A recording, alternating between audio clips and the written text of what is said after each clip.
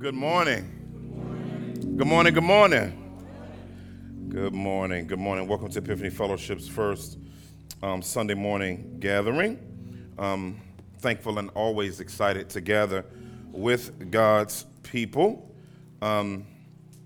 Excited about in the next few weeks, me and a good group of men from Epiphany Fellowship are going to Houston, Texas.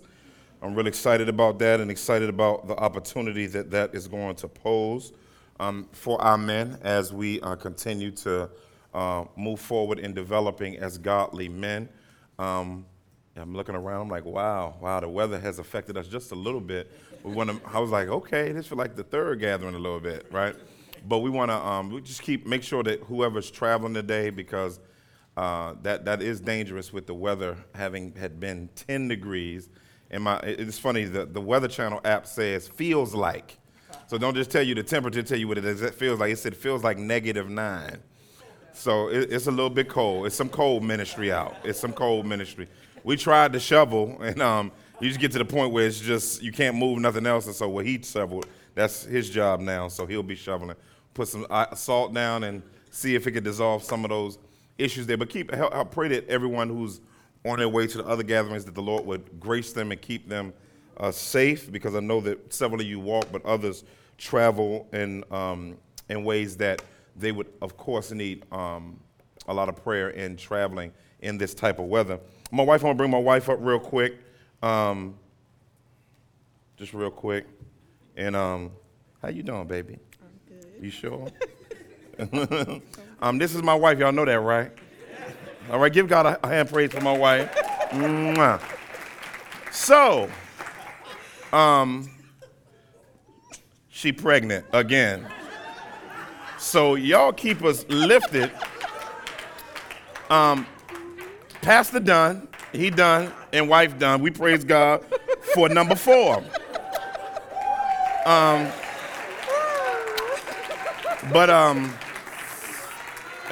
We was like, what's the boy name from Philly? The comedian, Kevin Hart. He's like, we wasn't ready. But we are so thankful. We go to the doctor, we thinking we're gonna see a dot and a heartbeat. Well, the baby was, doing the shake and moving around, and I was like, how many months is she? She's 3 months pregnant, due August 22nd. So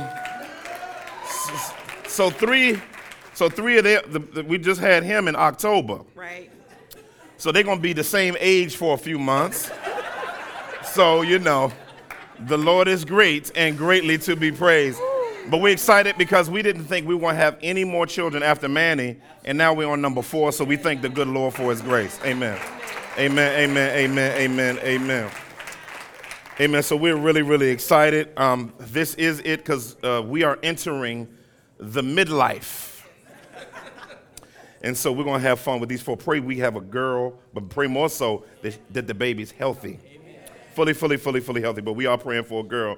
I found out that y'all had prayer groups last time so we could have a girl. So y'all can start the groups back up again.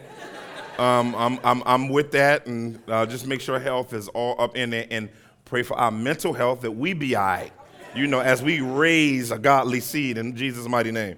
So we're excited and thankful to the great Lord for his mercy, for the grace of childbirth. Amen? Stand to your feet. We're in 1 Corinthians chapter 15. We're almost done. 1 Corinthians chapter 15. We're going to do the rest of the chapter today. We got some ground to cover. We're almost finished the book. We'll be finished, interestingly enough, 2 sermons after this. So we have about 2 more sermons after this, and we'll be done with the book of 1 Corinthians, yet another book we've gone through. But we're going to start off at verse 29 and go all the way down to 58. There are large concepts. We can package each one of these sections in that I think is very helpful to us. Let's by God's grace, let's start reading together. Let's go. Otherwise, what do people mean by being baptized on behalf of the dead? If the dead are not raised at all, why are people baptized on their behalf? Keep going.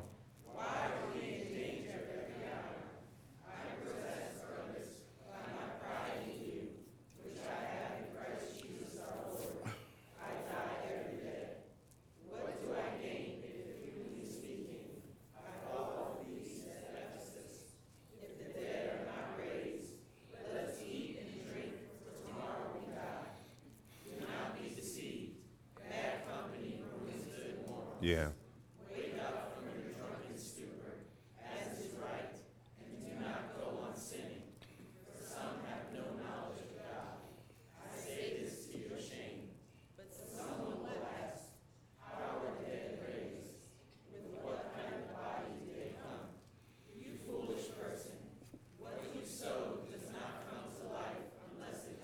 Right.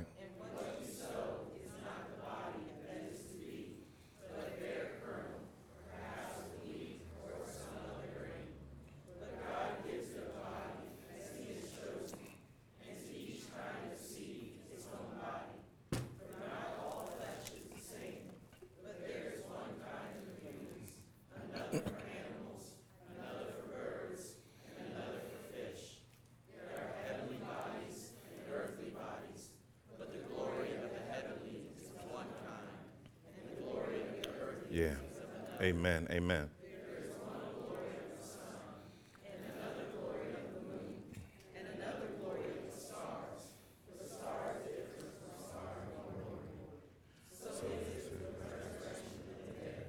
Yeah.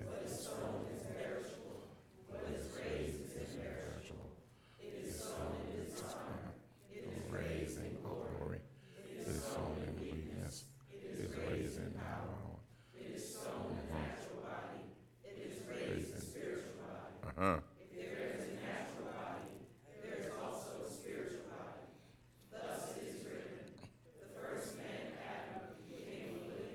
Mm-hmm.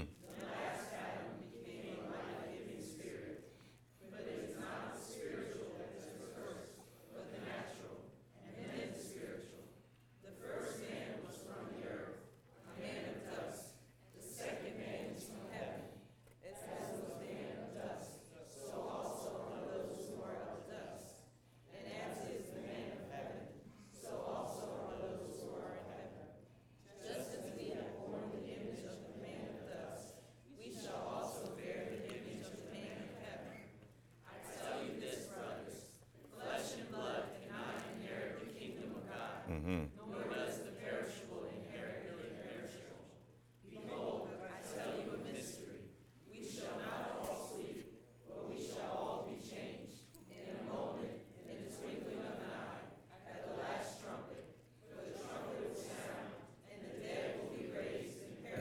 Yeah.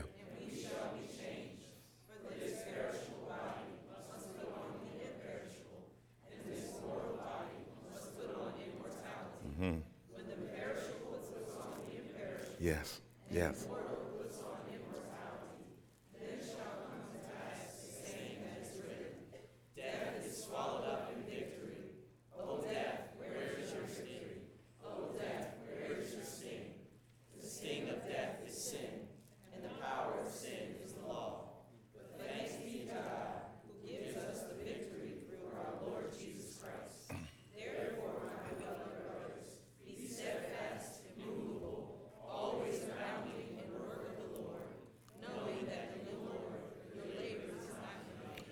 Amen. Amen. Amen. The subject that I'd like to carry through this text today is the assurance of the resurrected life. The assurance. Somebody say assurance. Assurance of the resurrected life. Let's pray. Father, we thank you for the fact that we have a sure faith. We don't have a faith that is a faith that is left field of heaven, but we have a faith that has been delivered down from you, God, once and for all through Jesus Christ. And it should motivate us to walk with you. It should motivate us to live for you. And so, God, I pray today in the mighty name of Christ that you would let the words of my mouth and the meditations of my heart be acceptable in your sight. Oh, God, our strength and our Redeemer in whom we trust. And you know how we pray, God. We want to not just be hearers of your word, but we want to be doers of your word so that we won't walk under deception. God, we need you today. Help your spirit to penetrate our hearts and minds so that we can be motivated by Jesus to live the life that Jesus has called us to live by the power of the Spirit, informed by the word of God, and fueled by eternity. In Jesus' mighty name we pray. Everybody agree with that said? Amen. You may be seated. You may be seated. You may be seated. One of the things, if you watch particularly any team sport, when they have a team that has a star player on it who is sort of the go-to person, it's clear that a person that's a star on the team changes the culture of the team. A star player on the team changes the culture of the team because people can depend on that person in clutch times. And as a matter of fact, they not only depend on that person in clutch times, but they can depend on that person at all times because the presence of a star player on the team shouldn't make the team lazy. But the presence of a star player on the team should make the team work even harder than they could ever work before. I can remember the golden years of the Chicago Bulls, and the presence of Michael Jordan on the team changed the culture of the team. I mean, you saw players that if they were on another squad with a whole nother team of people, they didn't have the confidence and commitment and even competency of their execution that they had just by virtue of being on the field with a star player that made the team better. And the presence of a star player should make, I mean, many of you may not even know who Paxson is. But if you go back to those years, a few people know who Paxson was. A short, cool white man that could hit a jumper from anywhere on the court. Yes, sir. And Michael Jordan put confidence in him and saying, I'm not gonna take the shots at the end of this game. I'm gonna just hit it out to Paxson. Paxson would grab the ball, whap, squap, squap. It was just like, what? It's like somebody check this guy, right? I mean, and it was amazing that you never heard of Paxson before that. And you never heard of Paxson after that. But it was because of him being the presence of a star that it changed his disposition on the team. And just like us in Christ, we are on the team of a star. We're on the team of a player that is eternally able to boost the confidence of his teammates. Jesus is such a phenomenal star player on the team that by virtue of being on the team with him and in the game with him, he boosts your confidence and give you the willingness to do things that you would never do if you were doing it on your own. As a matter of fact, before him, nobody heard of you, but right now, Christ is going to do some things that shows off his glory in and through our lives. And the resurrected life is the means by which God, through Jesus Christ, helps us to live this life in a very, very powerful way. See, most Christians live their life defeated.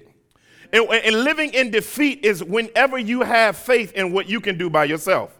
But when you recognize that there's somebody on the squad that brought you on the squad, that drafted you on the squad, that gives you the ability to live life above the now, not outside of now, but above the now in your mindset, your execution becomes extremely different. As a matter of fact, the enemy's job in your life is to help you to act like the victory hasn't already been won. The enemy's desire for the believer's life is to make the believer think that they're fighting for a victory versus from a victory.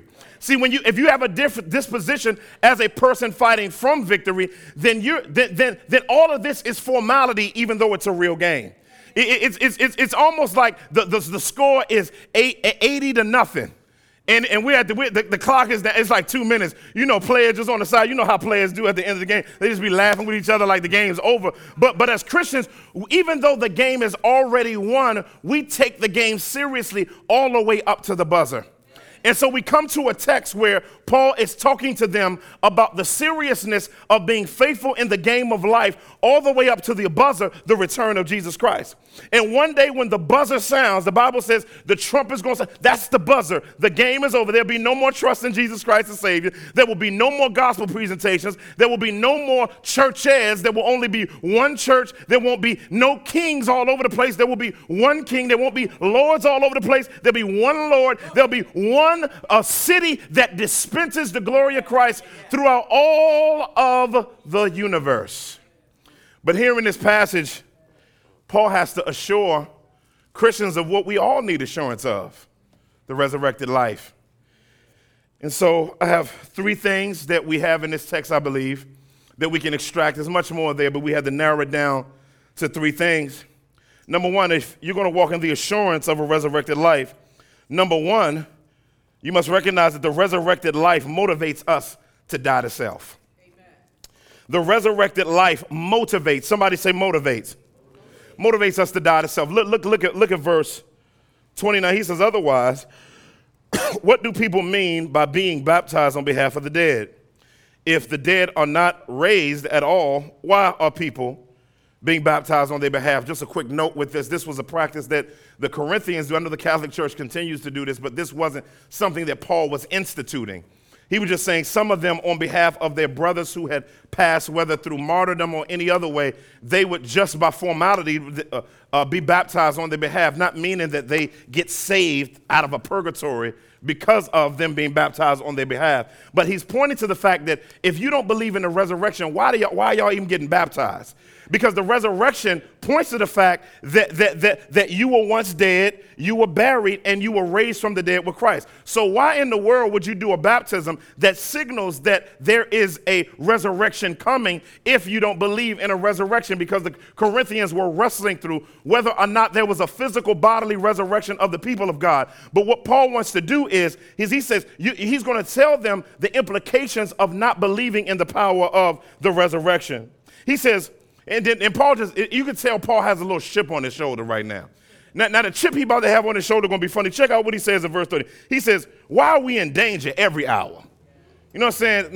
Now I know many of us can't relate to that, but Paul said, I'm always going through something. You know, he said, I'm always going through something. He said, everywhere I go to preach the gospel, people putting contracts out on my life.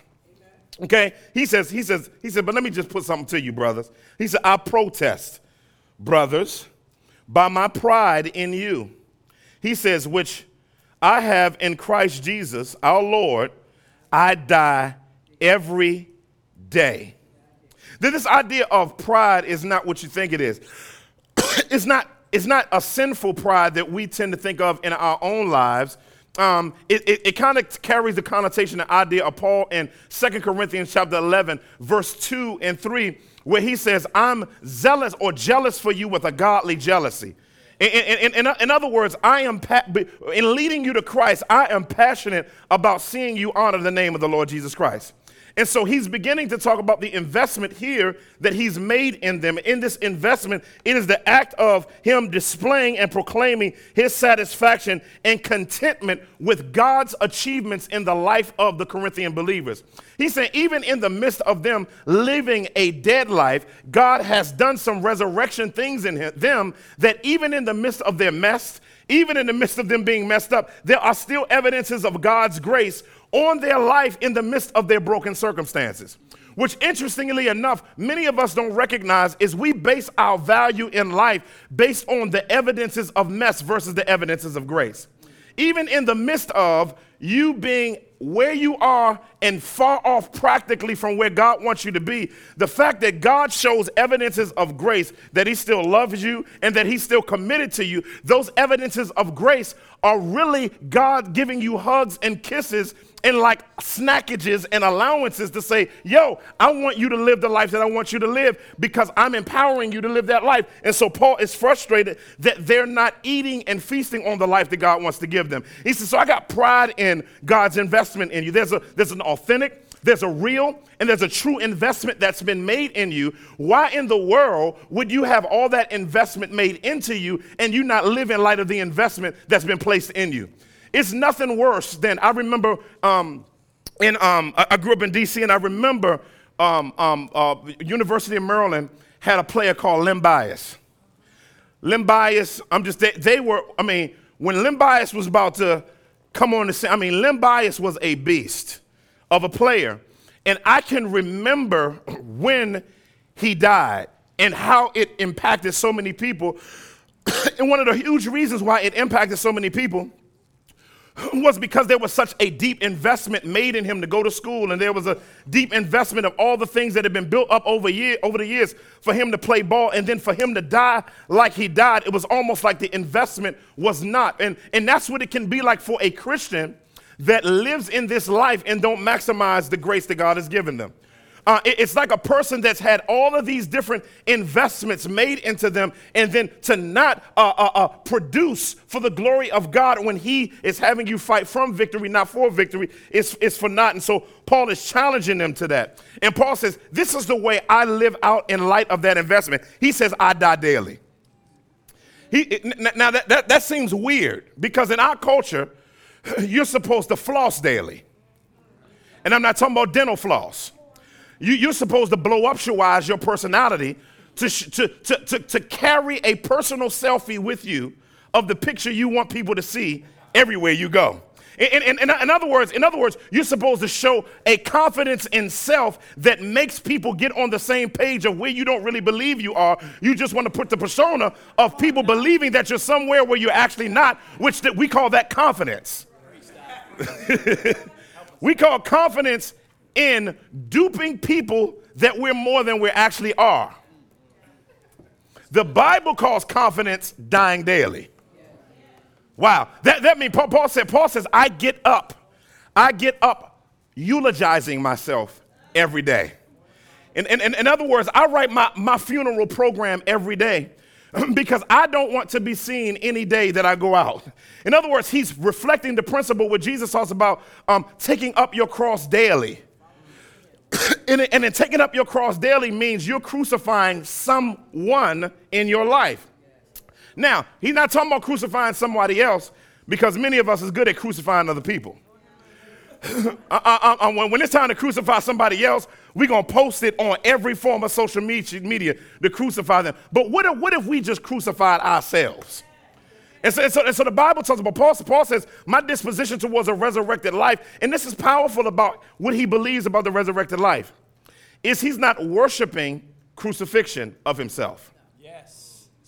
In other words, when you crucify yourself to live a resurrected life, you recognize that the crucifixion of yourself isn't the end of the story.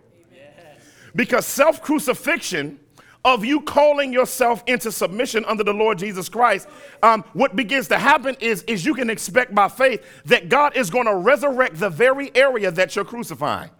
Oh, y'all looking at me funny. see, many of us, y'all looking at me funny because you don't think you got nothing to crucify. See, if you don't believe you got nothing to crucify, then you're going to sit up here looking like a deer in the headlights. But I know in my life personally that I have so much to crucify that I just might as well climb up on my little cross and get to God crucifying it. Because listen to you, that's the hope. Everything in your life. The reason why it's crucified because you like it. And crucifixion is always painful. There is no anesthesia for crucifixion. God doesn't pass out Novocaine and different things to numb the pain of a crucifixion, because you need to feel how the nerves of your soul are attached to some things in your life.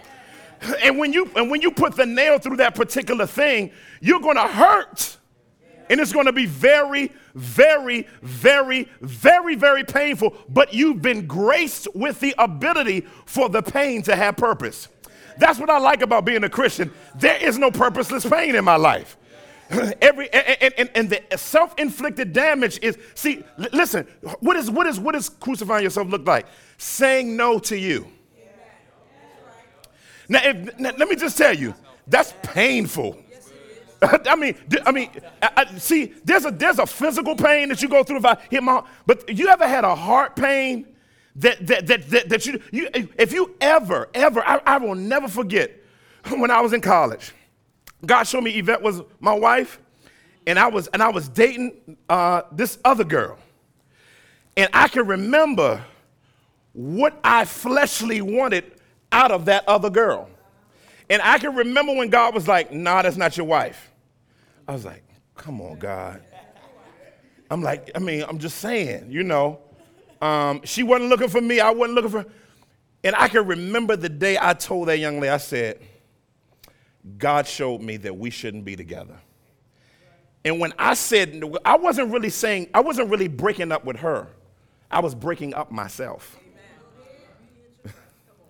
And the crucifixion of the pain of separation that I went through was very, very, very, very painful. But the resurrection that I experienced with God raising her up in the place of what I crucified, I don't even think about Shorty no more. Because when you crucify yourself, you always got to think about the resurrection. Y'all think, see, what did Jesus do? Jesus kept telling them, I must die, and then 3 days later, I'll be back. In other words, the resurrection within the midst of your crucifixion always gives you hope to the fact that what you're crucifying doesn't compare to what God is raising up. And see, if we don't get that through our thick skull, that God has more for you than what you're crucifying.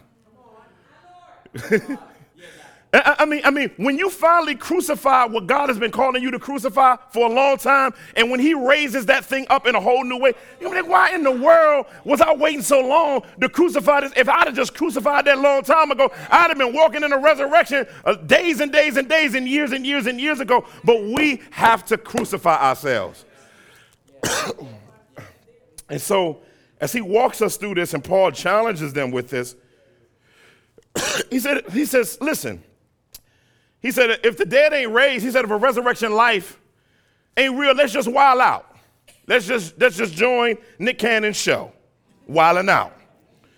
Some of y'all know it went past y'all. My young folk know this. He says, let us eat, drink, and be merry. Let us eat, drink, for tomorrow we die. In other words, like the J-dubs believe, you die and there's no sentient existence past death, because there is no spirit, there's only body. He says, but then he takes it a little home for him. He says, do not be deceived. Bad company corrupts or ruins good morals. Wake up from your drunken stupor. He said, there's some people in your life that's bringing you into a grave-filled life. He knocks on the Corinthians' door. He said, there's some people that you've let in your life that's not helping your life to be resurrected. That it's almost like it's out of place when he says bad company corrupts good morals. In other words, you have to be careful of who informs your spiritual life. Amen. If you're not careful of who, because you say, well, they're not a spiritual person, they're just a friend. When you allow yourself to be nurtured by fallen relationships, you are being nurtured by a buried life versus a resurrected life. You need people around you that tell you about how messed up you are and tell you what you need to crucify. See, most of us like people around us that are our cheerleaders all the time. But that's why the Bible says the word exhorts us, it rebukes us, and it encourages us. The word, see, people in your life, you got to have some well-rounded relationships. You got to have some people that are your cheerleaders, but they are handing you a nail and a hammer. Now, you need some people in your life here. You need some people to do you like that, and you just go like this. I know. Just hold the nail right there. Clow, you know what I'm saying? So I can get that particular area of my life. Because that's what we need. We need people to tell us, you need to say no to that. You need to say yes to God in this area of your life. Why are you running from God in this particular place? You need some people in your life that's going to encourage you to walk in a cruciformed life. And those relationships frustrate you on the front end, because you don't like to hear what they got to say. That's why Paul says, good company corrupts good morals. You don't need people in your life that are yes people. That are just like an entourage for a hip-hop artist who say, as long as the money's coming and the drinks are pouring, I'll say yes to whatever you want me to. But the Christian life don't work like that. The Christian life works like, I don't care what you give me, to live as Christ and to die as gain, and I'm going to call you to those principles so that you can fellowship with his resurrection and his sufferings. See, most of us like resurrection, but you can't have a resurrection without some sufferings. You can't have some ups without some downs. You can't come out the grave until you've been put on a cross. But we live in a triumphalistic society that wants the blessings of a Grammy and Oscar atmosphere without the griminess of some brokenness among the brick jungles of our life. And so as we develop a more robust understanding of the gospel, we see this beautiful things in this text that Paul is helping us with. Number two, he says, the resurrection of Jesus prepares us to enjoy a blissful eternity. These verses, don't let them fool you. These are powerful verses from verses 35 to 49. So it said the resurrection of Jesus prepares us, somebody say prepares us, to enjoy a blissful eternity. He said, but someone would ask, this means Paul had some informants. Paul was like a detective. And he had ecclesiological informants within the local churches to snitch on how the church is doing spiritually. He had some snitches. And so he said, now, Paul said, I ain't going to say no names, but he says, but someone will ask, how are the dead raised? He said, I'm glad you asked. With what kind of body do they come? So they're basically wondering, so Paul, if there is a resurrection, prove to me that there's one. That's a dangerous place to be in as a Christian. You got saved through believing in a resurrection, and you're being resurrected daily by Christ through brokenness and through it. But now you have to be proven that there's a resurrection. Look what Paul says. He called you foolish person. It's crazy. He called him foolish. It's crazy. But this stuff's in the Bible, man. Y'all think, man, reality TV ain't got nothing on the Bible, man. It got all kinds of stuff in here, man. Look, he says, what you sow does not come unless it dies. He says, and what you sow is not the body that is to be. He says, so you don't sow something in its beautiful state. You sow it in its broken state. He says, but a barren kernel, perhaps of wheat or of some other grain. He says, but God gives it a body as he chooses, and to each kind of seed its own body. So he's using a beautiful argument. He's using agriculture as an illustration because Romans chapter 1 says something powerful. It says, Romans chapter 1 says all creation points to the glory of God.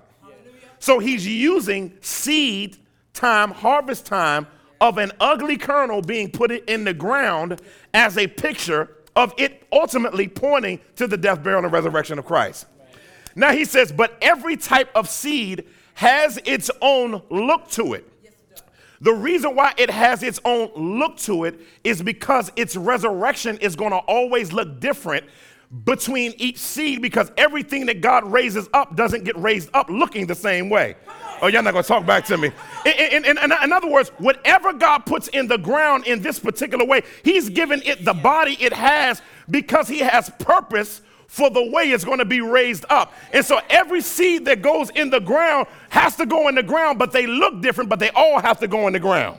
Now keep tracking with me, because this is good stuff right here, right? Verse 39, he says, for not all flesh is the same. There it is. He says, but there is one kind for humans, others for animals, others for birds, and others for fish. This is dope. Now, what is he saying? Let me read a little further before I'm getting too excited. Verse 40. He said, there are heavenly bodies and earthly bodies. He says, but the glory, look at it. He says, but the glory of the heavenly is of one kind, and the glory of the earthly is another. There's one glory of the sun, and another glory of the moon. This is crazy. And another of the stars, and the star differs from star in glory. This is dope. So God, he's basically saying that the seed on everything in creation is representative of how God made it uniquely. In him making it uniquely, every single thing in creation is fit for the habitat that it was created for. Okay, so he says, in other words, animals, we can't bring no lion in North Philly. Let a pride of lions go down Diamond Street. Now, I don't know if that will work around here. Everybody would be having 12 gauges and all animal. It's just not the place for them. In other words, the jungle's for them. Okay. You know what I'm saying? Some birds who fly, like eagles, ain't hanging in Philly. They want to be in the mountains, high altitudes. You know what I'm saying? Only thing we got is at a high altitude are skyscrapers. They ain't living up on top of those. Everything has its own habitat. Fish in the water, even the mammal fish, if you will. They all live in that habitat, and God made their body to complement the habitat that he's put them in. He's saying with humans, our physical bodies were made for the habitat of the earth, the land, the way God created us to be. What does this have to do with the resurrection? What is the moon? What is the star? The moon is set for its habitat to reflect the sun's light. The sun is in its own habitat out in space. We can't be out in space because we'll freeze immediately and suffocate. Our bodies were not made for that sphere. He says, Paul's point is, if God can make so many different things for its own habitat, then why can't God make an eternal body for an eternal habitat? In other words, what's eternal habitat going to look like? Our eternal habitat is going to be God's glory everywhere. But the Bible says no one can see God and live.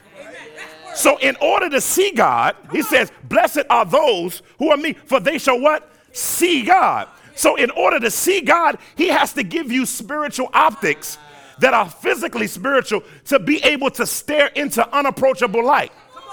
And your body has to be able to be made, specially made by God, to be able to withstand the habitat of his glory. Oh, y'all, see, if I was in a Pentecostal church, they'd have ran out the building right now. But I'm just trying to tell you right now, listen, you are made brand spanking new for an eternal habitat. If that's true, why not live with the spirit that God has given you that's made for another habitat to withstand the work of this habitat's work on your body to override what God has for you in the resurrection? It's powerful. And so what does that do? That motivates us. That motivates us to live in a different way. That motivates us that we're not made for this habitat. That's why there's an issue with your body and your spirit. That's why you be groaning all the time. That's why you be frustrated all the time. Because your spirit is like, when I'm going to get my new body? Well, can I have my new body? As a matter of fact, the Bible says in Romans 8 that creation is sick of the world. It said we weren't even created like this. It's trees that still in existence from when Adam was here. He said, I remember what it was like before all this mess happened. Just burn me up, Lord, and remake me anew. Because the Bible says there's going to be a new heavens and a new earth. And everything has to be remade for that habitat. Last but not least, I got to get out your way. Last verse, last point. The resurrection assures us of total victory now. We got assurance. We got assurance, right? Look at what he says. He says, I tell you this, brothers. Flesh and blood cannot enter the kingdom of God, nor does the perishable inherit the imperishable. I'm going to give you this for free. When Jesus came back from the dead, in Luke 24:39, he says he has flesh and bones, not flesh and blood. So the Bible says that flesh and blood can't enter the kingdom of heaven, but flesh and bones can. So guess what? Jesus doesn't have any blood in his body because he poured it all out. But when we get our new bodies, I wonder where his blood gonna be. I'll just give you that for free. I wonder where his blood gonna be. That's why the blood. Listen, for us to survive in eternity's habitat, Christ's blood has to breathe in us. Why? Because the Bible says life is in the blood. That's what the word says.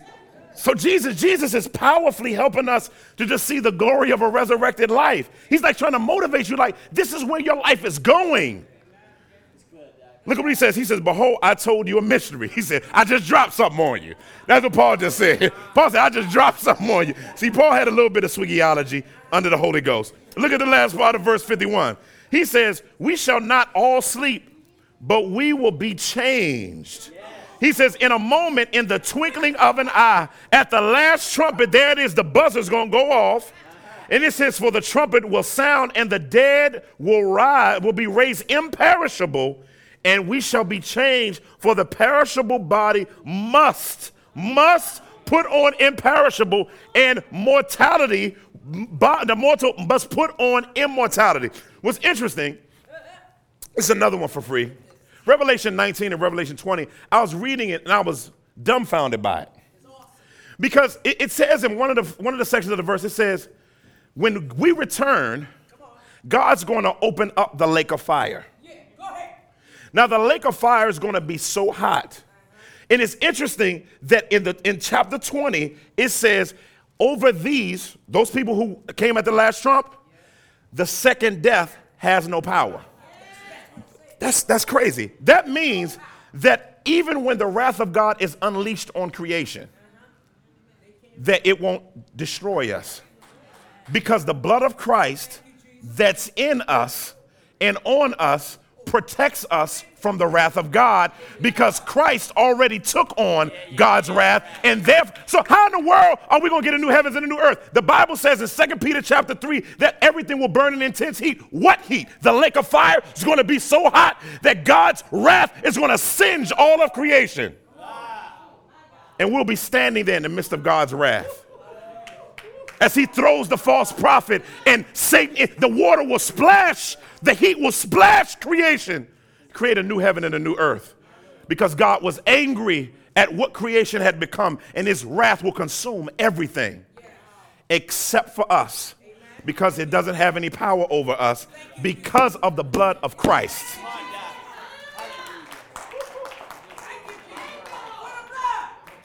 But look at what he says. Look at what he says. Then he goes off. I like this part. He says, when the perishable put on the imperishable and the mortal puts on immortality, he says, then shall come to pass the old saying out of Isaiah, death is swallowed up in victory. O death, where is your victory? O death, where is your sting? So Jesus, dying on the cross, took death's power away from it. So in other words, when he says the sting of death is sin, death is like a scorpion. Death is like a scorpion, and the stinger is sin. And when it stings us, we automatically die. But for us, as believers who have the anti-venom of Christ's blood within us,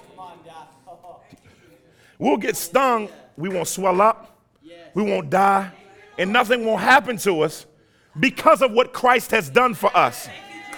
And because of what Christ has done for us, we no longer have to live under the wrath of God anymore. No longer have to live in light of that ever again. Let's look at what he says right here. Why does he say this? Then Paul, you could tell Paul stood up from the table and started shouting at this point. He says, but thanks be to God who gives us the victory through Jesus Christ. And then he goes into a deeper shout. Look at the shout that Paul goes into. I believe he is shouting while he's writing this. He says, therefore, he said, in light of everything I just said, he says, be steadfast and immovable, always abounding in the work of the Lord, knowing that in the Lord your labor isn't in vain. So what is he telling us to do? Live a resurrected life. In other words, he says, you can be steadfast and immovable in a movable society that wants to make your soul portable. He said you can be stable in the midst of instability. Let me see if I can make it plain. Y'all looking at me funny. Y'all know I'm a Marvel and DC geek, and there's a villain on there. There's an interesting villain. His name is the Blob. And the Blob is a big dude that when he centers himself, he's able to change the gravity around him in such a way that when someone tries to move him, even if it is the most powerful, the Hulk can't even move him. In other words, in order for him to be moved, you got to move what he's standing on. But he's so powerful, you punch him and he just sits there and he just laughs at you because he's changed the environment because of him planting his feet down and being steadfast and immovable. The believer through Christ has the ability to plant your feet. After you've done everything to stand firm, you stand there, and God has given you the ability for the environment to change just by virtue of you standing. A person with a resurrected life doesn't give up. A person that has a resurrected life is deeply committed to no matter come hell or high water, I'm going to walk with God.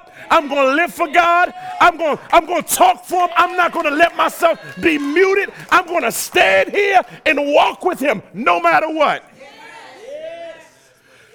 After he said all of this, what in the world are you waiting for, believer? There's no such thing as a defeated Christian. There's no such thing. You were given power from on high that everything can be being destroyed around you. And you have stability in the midst of all of that. So the resurrected life is going through constant crucifixions where you're crucifying yourself and hopeful for multiple resurrections, which is only trailers of the coming attraction of the consummation of everything. Where God will make everything new, even us. Father, we thank you. And we honor you for your word. We thank you for the strength that Christ brings through the power of the Spirit. We honor you and thank you for all of your mercy and giving us the ability to experience resurrected life. And now that we know Christ the Savior by grace alone, through faith alone, in Christ alone, we are able now, not later, to see resurrections happen. And so, God, I'm praying that you will help us to live in light of the assurance of the resurrected life that you've given us. Because we have a sure hope in Christ. If we know Christ as Savior, we have a sure hope.